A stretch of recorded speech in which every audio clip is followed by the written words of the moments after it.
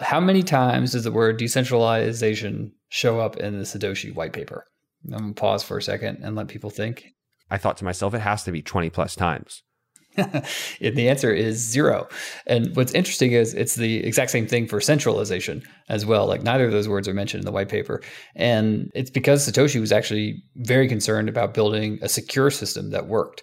And decentralization, or distribution of the nodes, is only one really small component of that very complex system.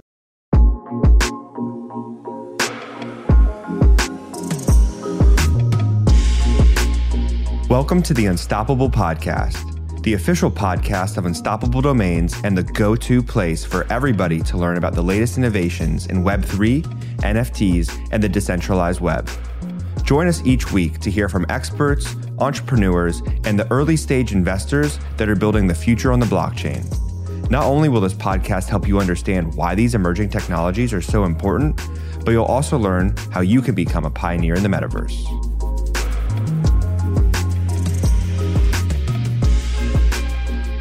GM, thank you for tuning in to the Unstoppable Podcast. My name is Josh Gordon. I'm your host. We've got a great episode today with CEO of Unstoppable Domains, Matthew Gould. He's back for another episode with us. I'm stoked. We're going to talk about centralization versus decentralization and really dive into this topic that's so pertinent to the discussion around Web3, NFTs, and the metaverse. Welcome, Matt. How you doing today? I'm doing good. Glad to be here.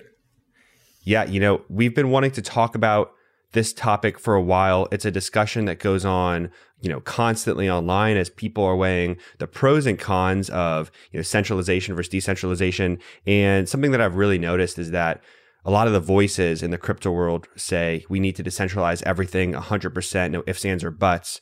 And, personally, I think this is a little bit of an outdated criticism, and we need to be really strategic around where we apply like decentralized principles and implementations into like the systems and applications we're developing.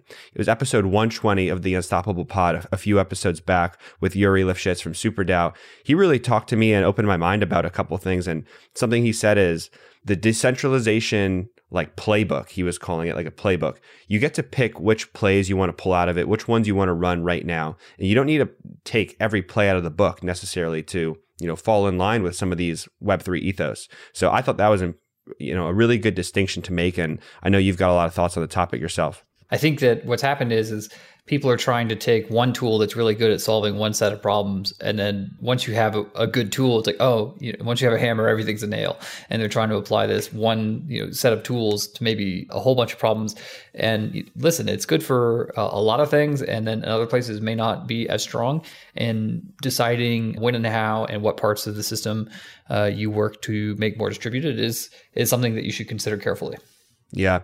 And we're about to start at the very high level, and I'm going to ask you some like high level questions before we get into the nitty gritty. But I just saw a recent tweet that I just wanted to highlight before we dive in. And I thought it really described centralization in an interesting way. It said there are 3 types of decentralization, and they vary in importance. And they are platform, application, and then project. So like your platform might be something like ETH. Your application might be something like OpenSea or Unstoppable Domains. And at the project level, that's where you get things like CryptoPunks and Bored Apes, etc. So thinking about not only, how you apply some of these plays of decentralization, but also, at what level within the thing you're building is something to consider too.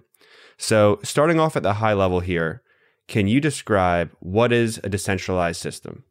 So the classic description of this always shows a network diagram. And what it will show you when you look at it up on Wikipedia or anywhere else is like you'll have a centralized system, and that'll have like a hub in the middle and then a bunch of spokes going off of it. And then you have a decentralized system, and then it'll look like there's a lot of different points on a graph, and they're all connected in several different ways.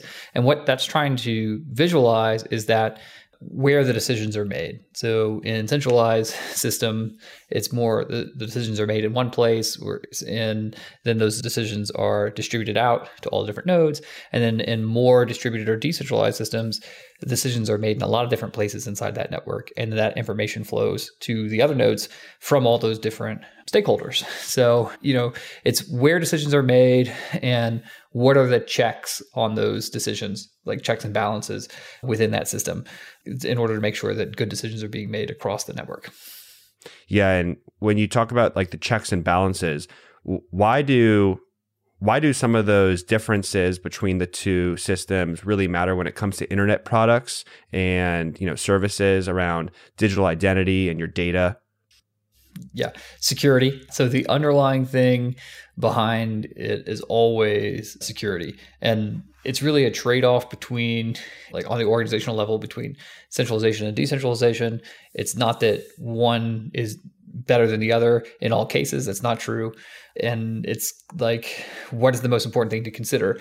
And the answer to that is it depends. So if you look at Bitcoin, for instance, they have a very large distribution of nodes, and that's for security reasons, so that they don't want to have any one of the node operators be able to provide bad information. So you can imagine if there was a centralized decider for Bitcoin on like what the state of the block was, that person could actually lie and give bad information. But instead, they have a bunch of different node providers, and they all say, hey, this is the current state of the blockchain. And then you take that information together from all those different players, and then each person is acting as a check on the other to make sure that that system stays secure. So it's all about security. And that's why people care about the level of centralization or decentralization from a software design perspective. Mm-hmm. And, when we talk about security, something I hear a lot from friends and family that are not as crypto native right now and are learning is they see a lot of headlines around scams and hacks and stuff like that, like phishing attacks. And they get the feeling that, like, you just mentioned Bitcoin, like Bitcoin is not secure. And can you provide any clarification there around how, we have a decentralized system that is secure that you're pointing out, yet a lot of the activities we do happen on centralized exchanges that are subject to, potential hacks and, misuse? This is actually kind of interesting because when you have a decentralized system of nodes, or like a distributed system of nodes like Bitcoin does, and that determines who owns what, that means that if something goes wrong, like you lose your money for some reason on a transaction, there's nobody to go to as a central authority to have that transaction rolled back and have that money put back in your account.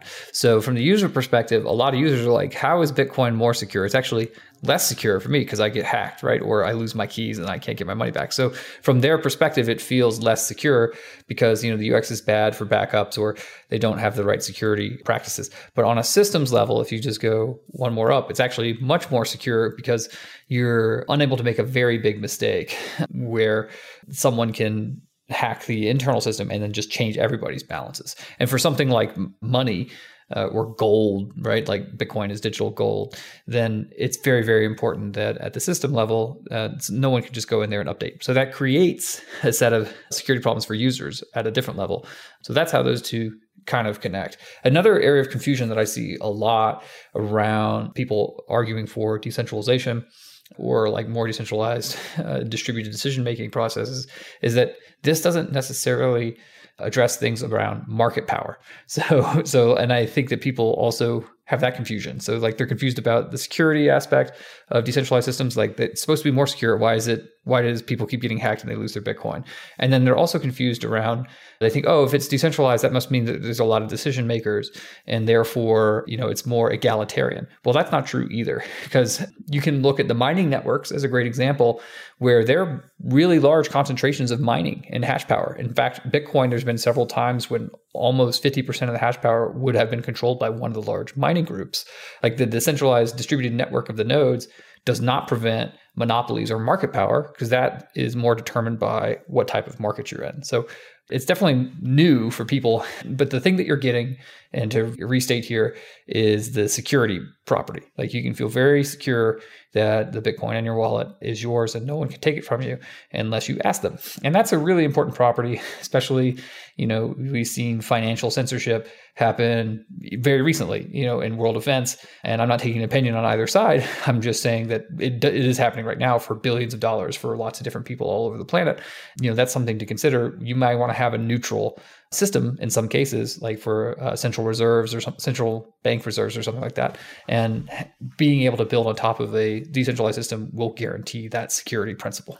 You bring up a really good point around how like the network layer is super secure when it comes to your money and provably knowing that you own that and that can't be taken away. And it almost sounds like at the application layer for some of the exchanges we use or websites we use to trade or, communication platforms that have phishing attacks, that's where the security breakdowns happen. And so important to draw that distinction and recognize that the fact that there are issues at the application layer, but also say, this is something that's actively being worked on every day by tons of smart people who know we need to solve this problem to move forward. Because when you do have a money that can't be, refunded to your account, it can be an issue at global scale, right?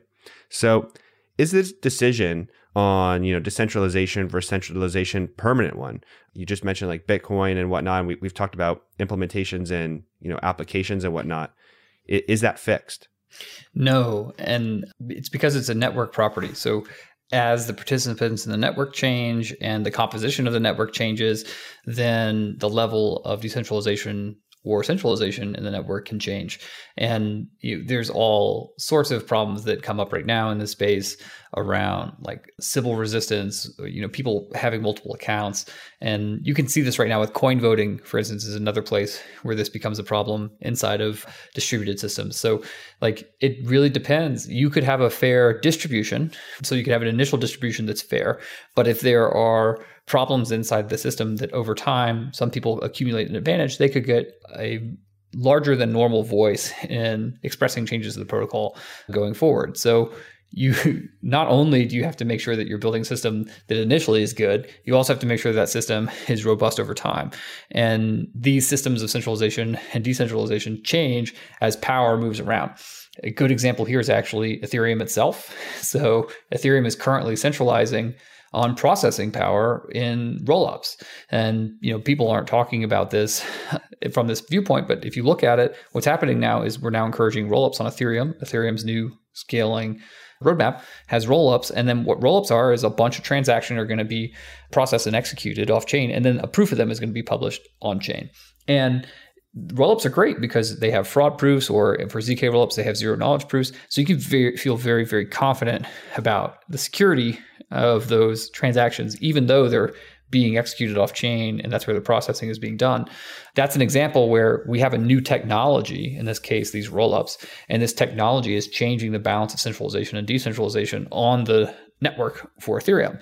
And the people at Ethereum have thought about this very carefully, and they're adjusting the system to see what needs to be published on chain and what doesn't in order to keep those guarantees around security long term. So it changes. It changes based on people, on who's in the network, and then just on the technology itself. Yeah, and you mentioned those roll-up solutions. Now, are there going to be multiple multiple different roll-ups that are providing those proofs that then get recorded on chain, or is the Ethereum community pushing for maybe one or two rollups? And this is an area that I'm not fully, caught up on yet. There's a couple right now, and I think there's going to be lots more. I just think right now there's only several, or maybe a dozen or so, different companies working on providing their rollups, but I don't see a limitation there being a lot of those competing in the space. But still, it's a lot more concentrated than if everyone's publishing their transaction, every user is publishing their transaction directly on L1. That's very, very decentralized. But if you then aggregate 10,000 of those users together and put them on a single rollup that's doing all the centralized processing and publishing a proof, that's a little bit less. However, depending on the way the proofs work and fraud guarantees. So it's a balance is what I'm trying to say. The systems are trying to balance security versus throughput. And that's just a choice that people make because guess what? People want cheaper transactions. So that's part of the trade-off. Yeah, especially as we scale, not only cheaper transactions, but transactions per second's been, a strong conversation point. And so how you adjust the tech as we all progress in this crypto space. It's interesting how you see this conversation playing out really with one of the largest decentralized networks that we have in Ethereum. So why don't we want to just be fully decentralized?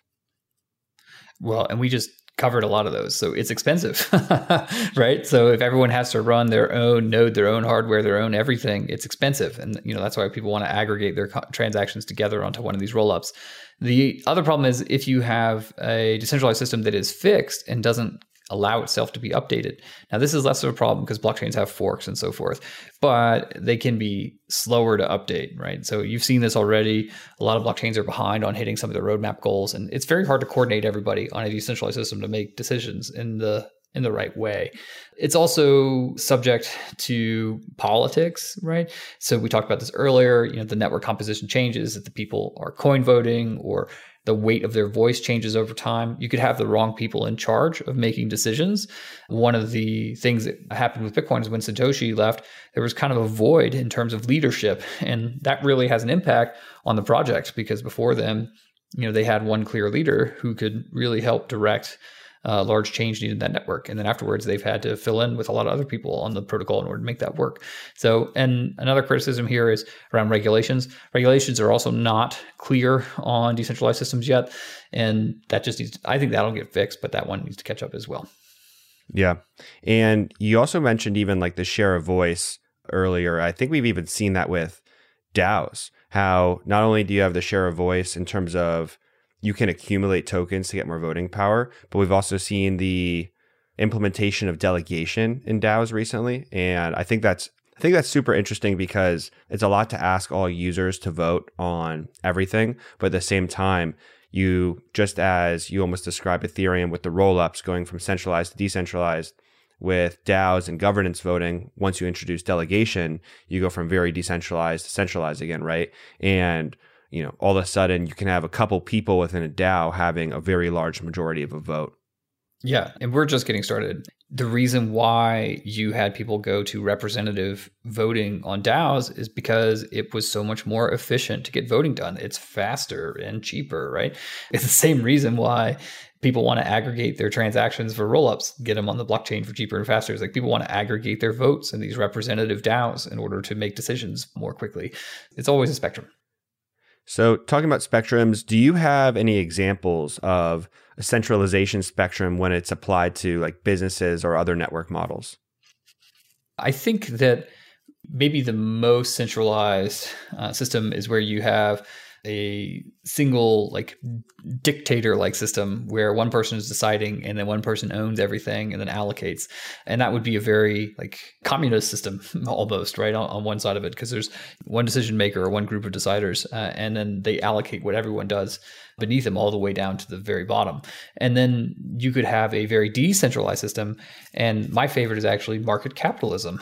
And we've been experiencing that in the West for the past several hundred years.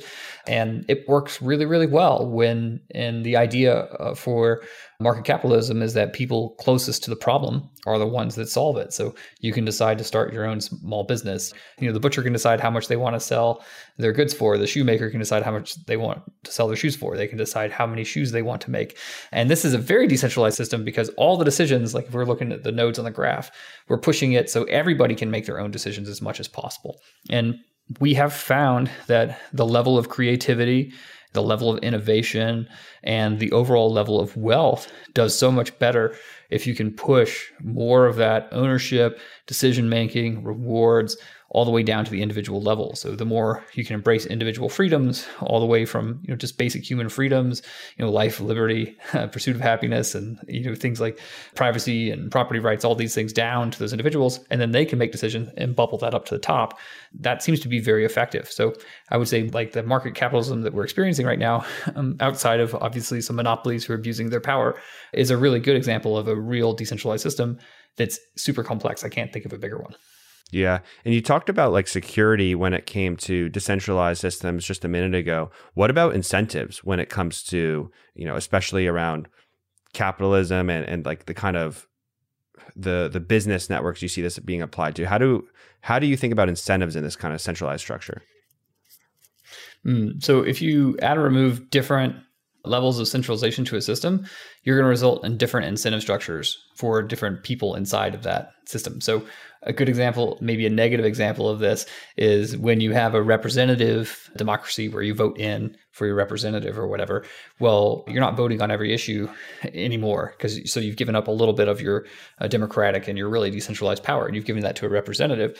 And now the representative is thinking of their own interests a little bit more in this case than just the person's interest who voted for them. So you can see a lot of politicians, and maybe they do things that are good for themselves instead of the people that they represent in some cases. And so that's a very common one that I think a lot of people experience, is they're like, why doesn't my politician represent my interest?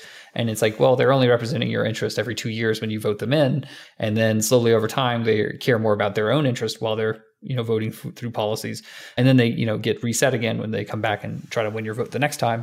And this is the power of having systems that are more capable of taking input directly from users and then aggregating that input up so that you can then have a vote. Markets do this through pricing, because everyone just buys what they want and they spend how much they want. And so people can kind of weigh their votes through markets by weighing it.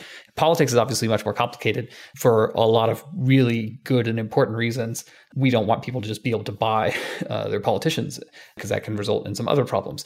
Everyone gets one vote, one voice, try to keep it equal. But that creates this problem where there's not necessarily incentive alignment all the time between your representative and what you would want them to do. So there's an example when you remove different levels of centralization to a system. And then just, on a local level, I have a lot more input on my local politicians than my government ones, because I'm less aggregated.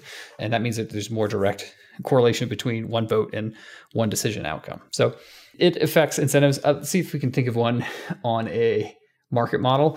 Oh, here's a good one for markets, is power, right? So in terms of like electricity or oil or whatever, right now the world is realizing that if you have, these very complex supply chains for energy, like oil, and currently everyone's getting oil from Russia, and instead of having more decentralized ways of producing power, or more ways of producing power, then you become dependent on these particular actors inside the system.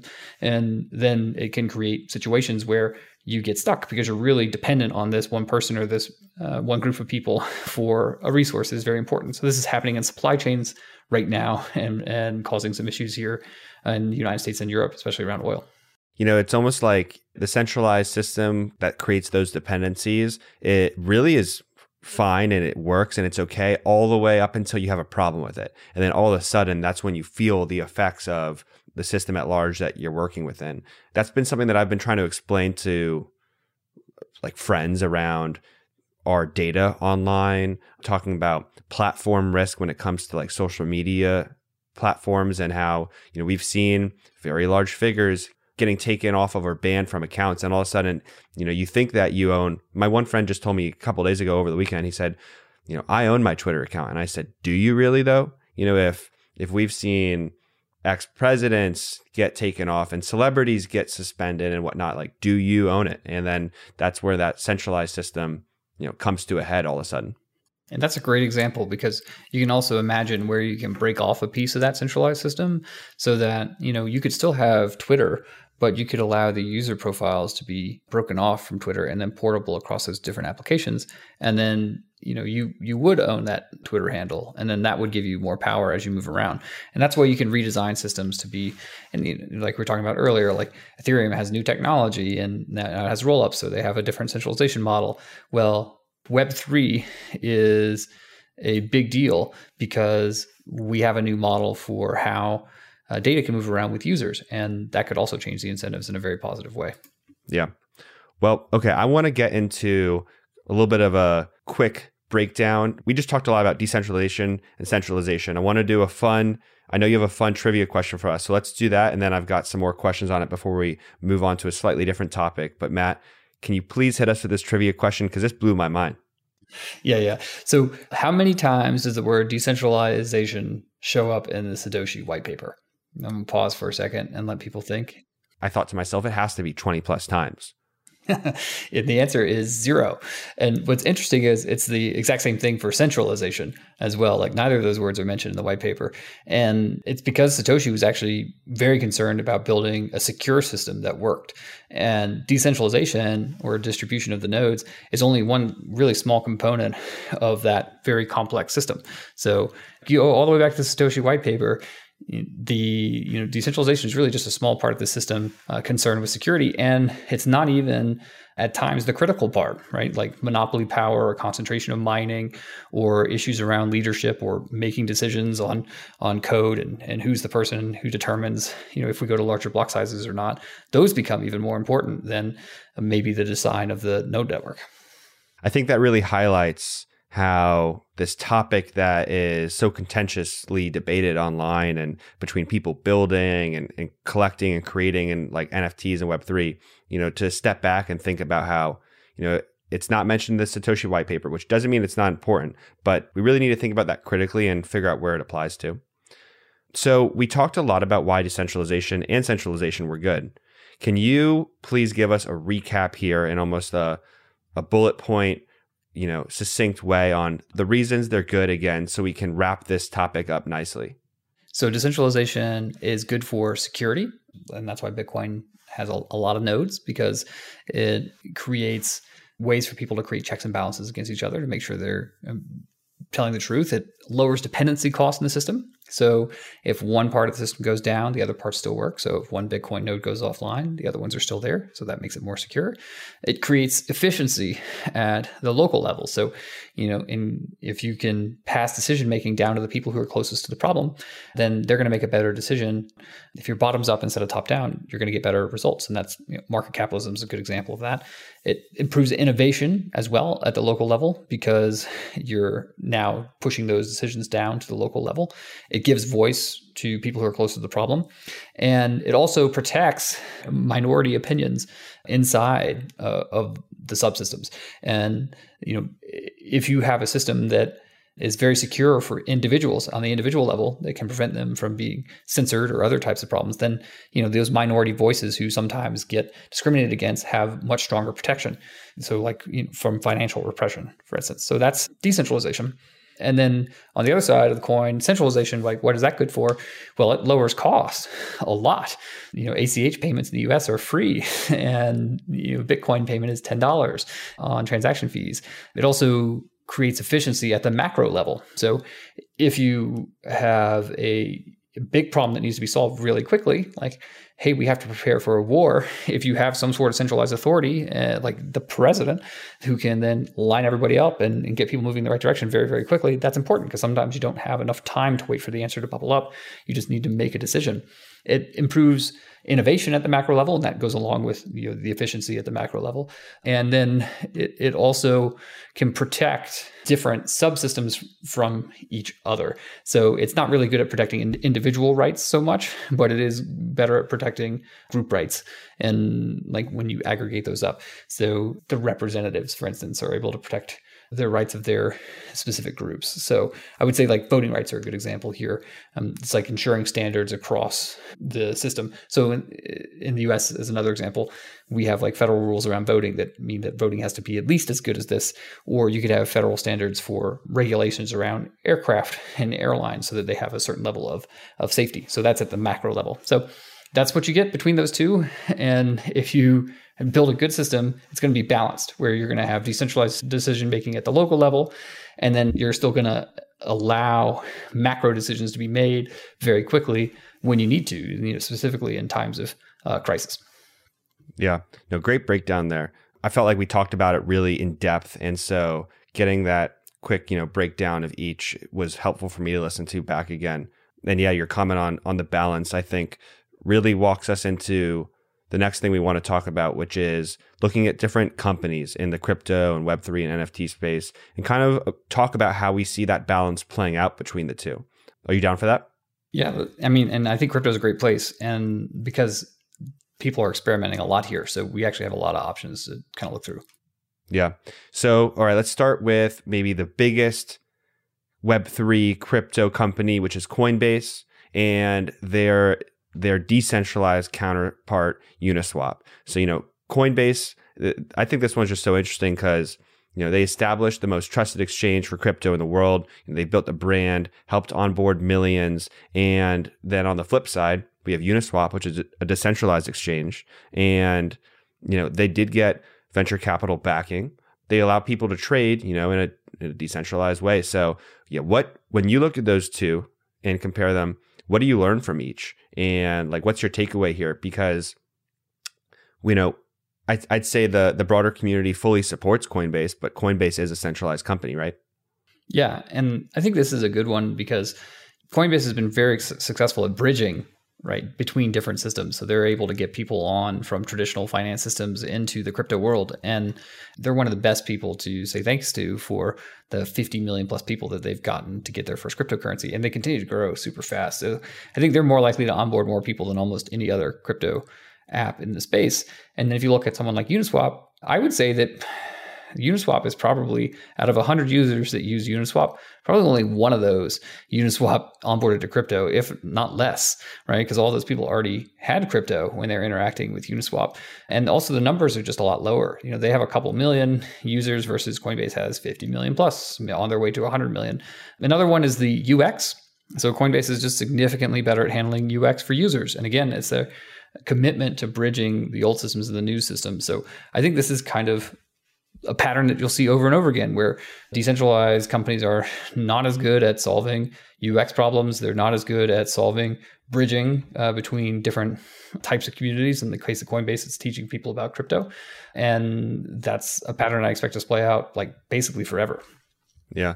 You bring up such a good point about the onboarding. And I hadn't quite thought of that distinction between the two, how the centralized one will often be the onboarder versus the decentralized one. And I think that kind of makes sense too.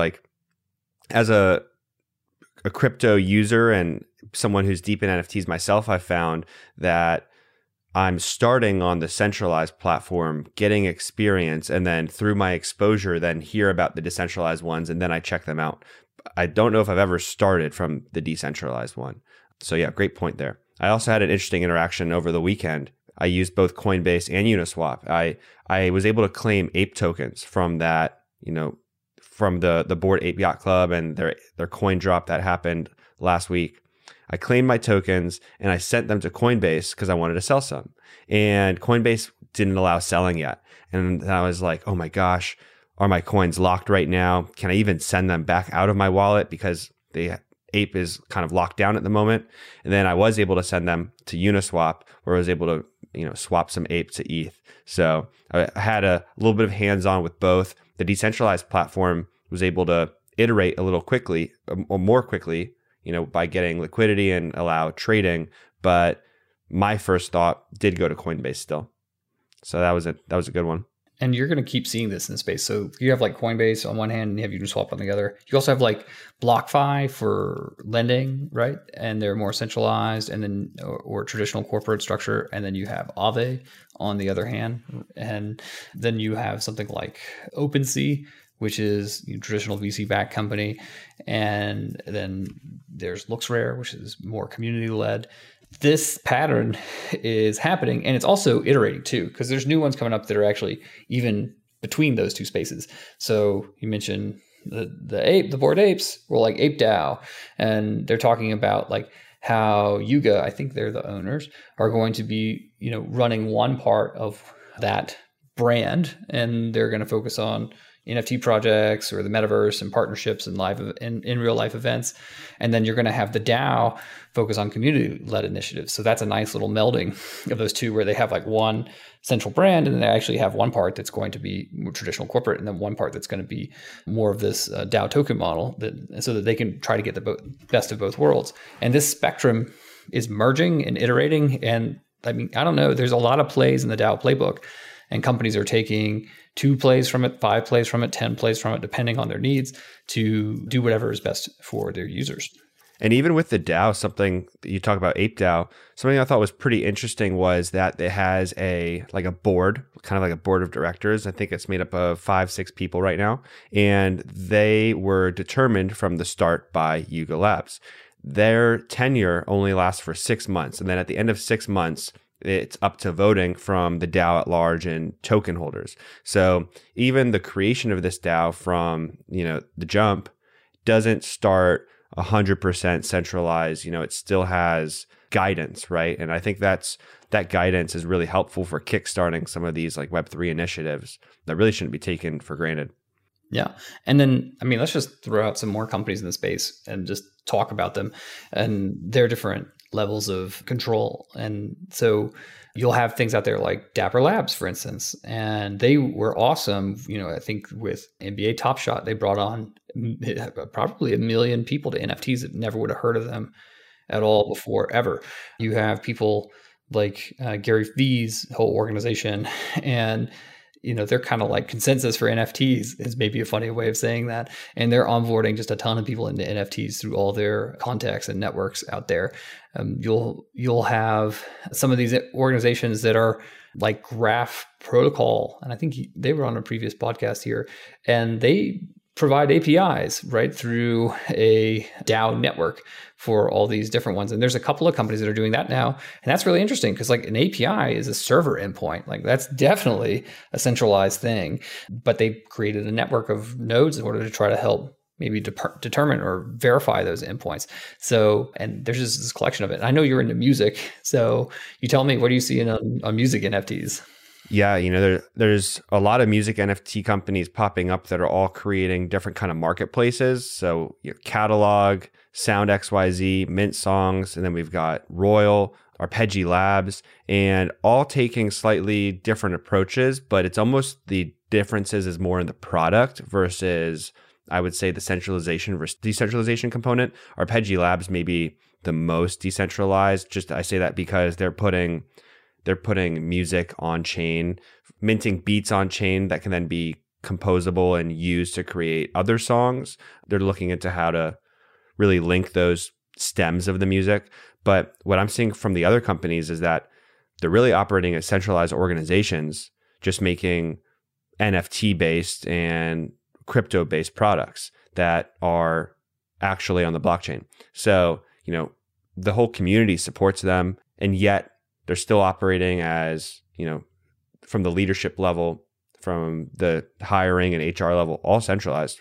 But that's one of the plays from the playbook. So like at Unstoppable, we take a couple of plays from the playbook too. And so ownership is one of the plays from the playbook. Like we give you full ownership of your domain NFT, with no renewal fees. This is like owning a song, right? That you buy from someone else who, when you're minting it, that NFT song to your wallet, like you actually own it. Or your NFT for your Bored Ape and all the rights associated with that. Giving full ownership to people is one of the plays out of the Web3 playbook that we have taken. It's also like owning an in-game item as another one. So, and then open platform is another piece. So we have, Unstoppable Domains is a traditional company, but we build crypto blockchain-based products, which are on these decentralized blockchains. So anyone can start building tools for UD names without our permission. And, one that just happened this week is someone made a Twitter name banner creator, right? And so you can put your name in and create a banner. People have also created other projects to work with Unstoppable Domains, however they want to do it. And we can't stop them. So, one of the big problems with centralized products like Facebook's APIs or Twitter's APIs or the Apple Store is they can kick developers off, right? If they make something they don't like. Well, we can't do that on Unstoppable Domains. So if you want to build whatever you want with your domain name and offer that service to others, we can't stop you. So those are just two of the plays that we've taken where we are. So, and then I guess the other kind of area to go into is like the user perspective. So we have, on the company side, it's just, there's going to be tens of thousands of crypto and blockchain companies, if not millions. There may already be. And they're going to take all different types of good ideas from the playbook here for Web3 and then incorporate them into their business models in all sorts of different ways. The reason why they're going to do that is because they're going to want to make life better for users. When you bring up users, how are you seeing the decentralized plays helping them? And also, in which ways are some of the Web3 companies right now that are really pushing for some of the decentralized initiatives hurting users in these early days? So on the helping side, ownership is definitely number one thing that people got from it. And then I would say number two would be the ability to portably move. You can send your Bitcoin to any wallet without worry about it being stopped or having any middlemen. So removing that middleman in between that network has been those have been the big ones so far, is like ownership and then censorship resistance on your financial transactions. And then the ways that it's hurt, it's been UX, right? We talked about this earlier. UX, security, right? For the individual, not for the network, but for the individual, because they're not as good at managing the private keys. Customer support. I mean, who do you reach out to for help when you lose your keys?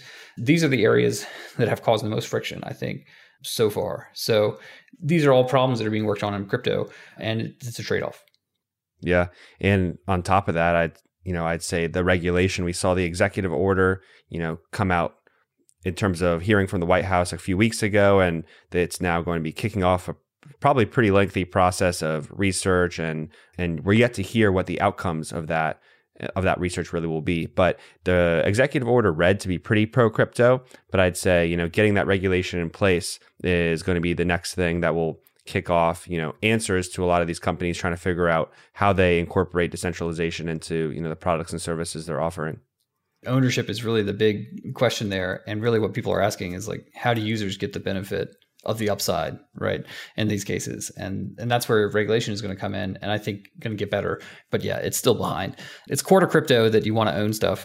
Regulators need to come in here and help figure out exactly all the rules around that. But I'm pretty optimistic. 100%. I think it will be really interesting from a consumer perspective, how like the market starts reacting once you realize you can own things versus just be part of the subscription-based model that I think a lot of SaaS companies apply to today, and we're kind of used to. And even when you're in that subscription model, you're still locked in and subject to losing your service, at really no ability to push back on price. Just the other day, I saw my Netflix price per month went up, and all I can do is, click accept and keep paying, right? So when we transfer to ownership, I think that will be pretty exciting for a lot of people. And now I want you to talk about a little bit more. You mentioned Unstoppable just a minute ago when we were doing the company comparison.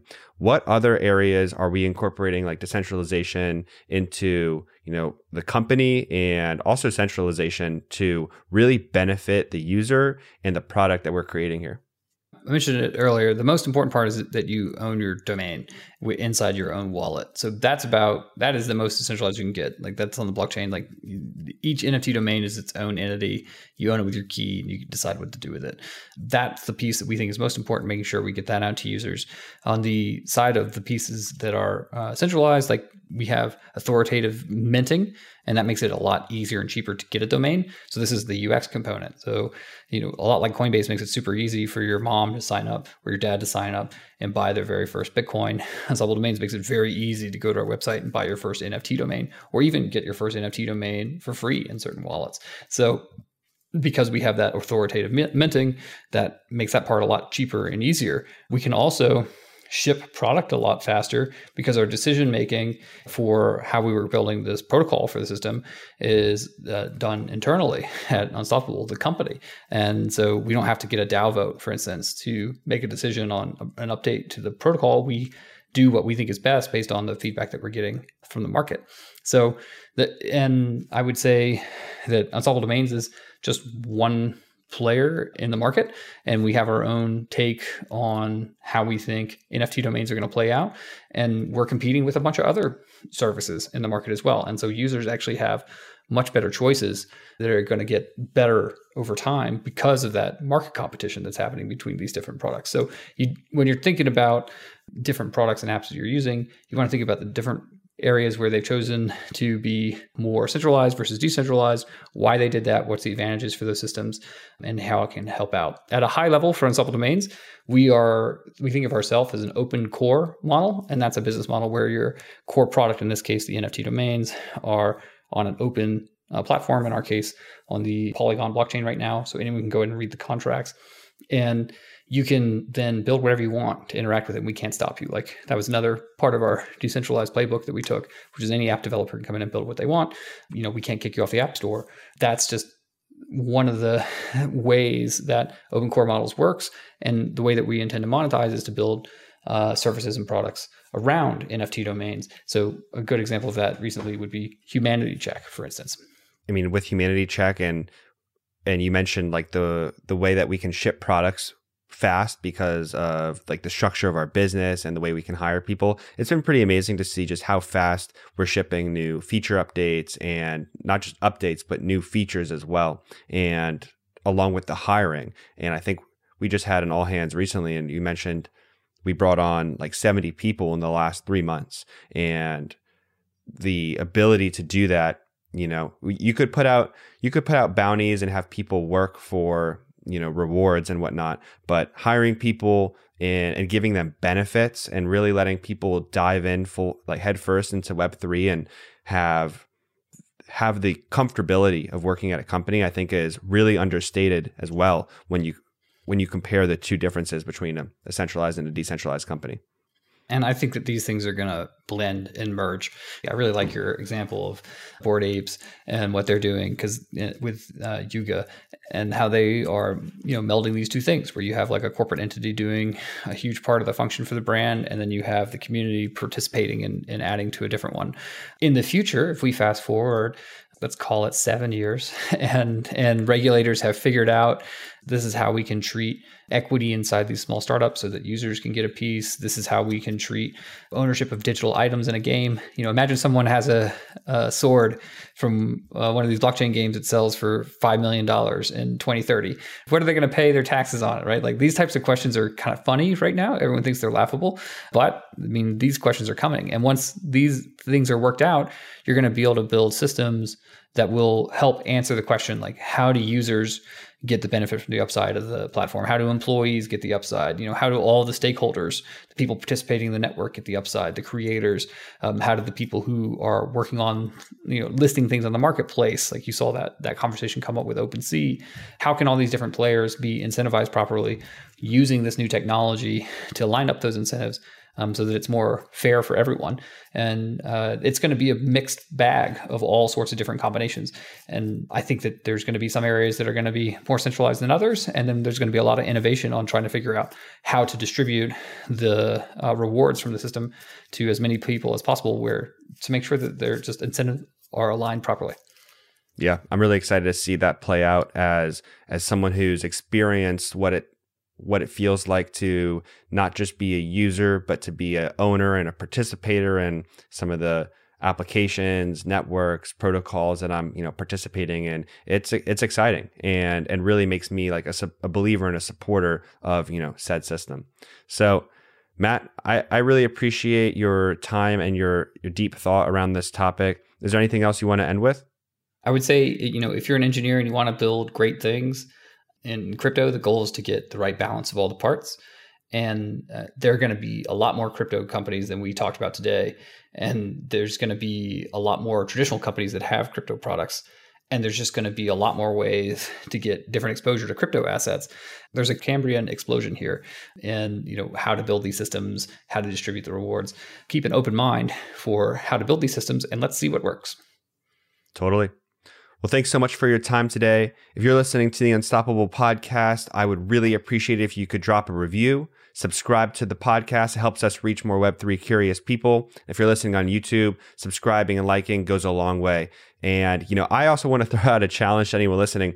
If you can tell me how many times we said the word system in this podcast, tag me on Twitter. I want to know. I think we might have hit the 100 mark. So, but, this was a complex conversation. So, Matt, thanks so much. Can't wait to have you again on the podcast and dive into another Web3 topic. So until then, we'll see you next week on another episode of the Unstoppable podcast.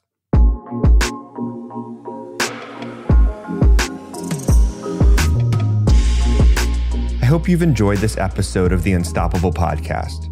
If something we said today resonated with you, please leave us a review, subscribe, and share this with your friends. And remember, this conversation doesn't have to end here. Tweet us your questions, thoughts, and ideas to Unstoppable Web. I look forward to hearing from you, and thank you so much for listening.